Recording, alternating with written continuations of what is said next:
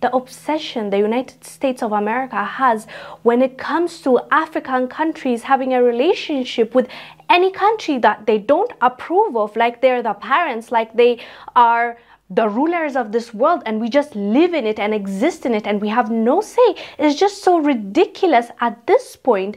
Now, the recent thing is US is accusing South Africa of helping Russia and sending arms, even though South Africa made it very clear time and time again they are gonna stay neutral and it's not their business when it comes to the Russia-Ukraine conflict.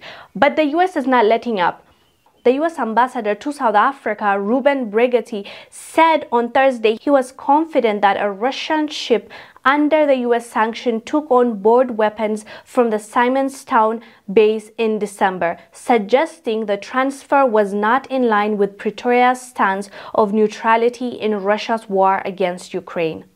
Obviously, after this was said, Western diplomats and Western nations were panicking and saying the most, and we all know what they're trying to do. They try to plant a seed and make it seem like this country is going against the law and then try to put sanctions, trying to put investigation, try to take this case to the UN Security Council and mess with that country. We've seen that happen time and time again, and South Africa is unfortunately not the exception, and they're trying to do the same thing to South Africa. They are doing their best to tarnish the name of South Africa, all because South Africa is deciding to stay neutral, all because South Africa wants to pick and choose who they want to be allies with. Like, in this world, we are all sovereign countries. Why should the US or other European countries have the benefit of demanding us or telling us what to do? Who are they? Who made them the kings of this world?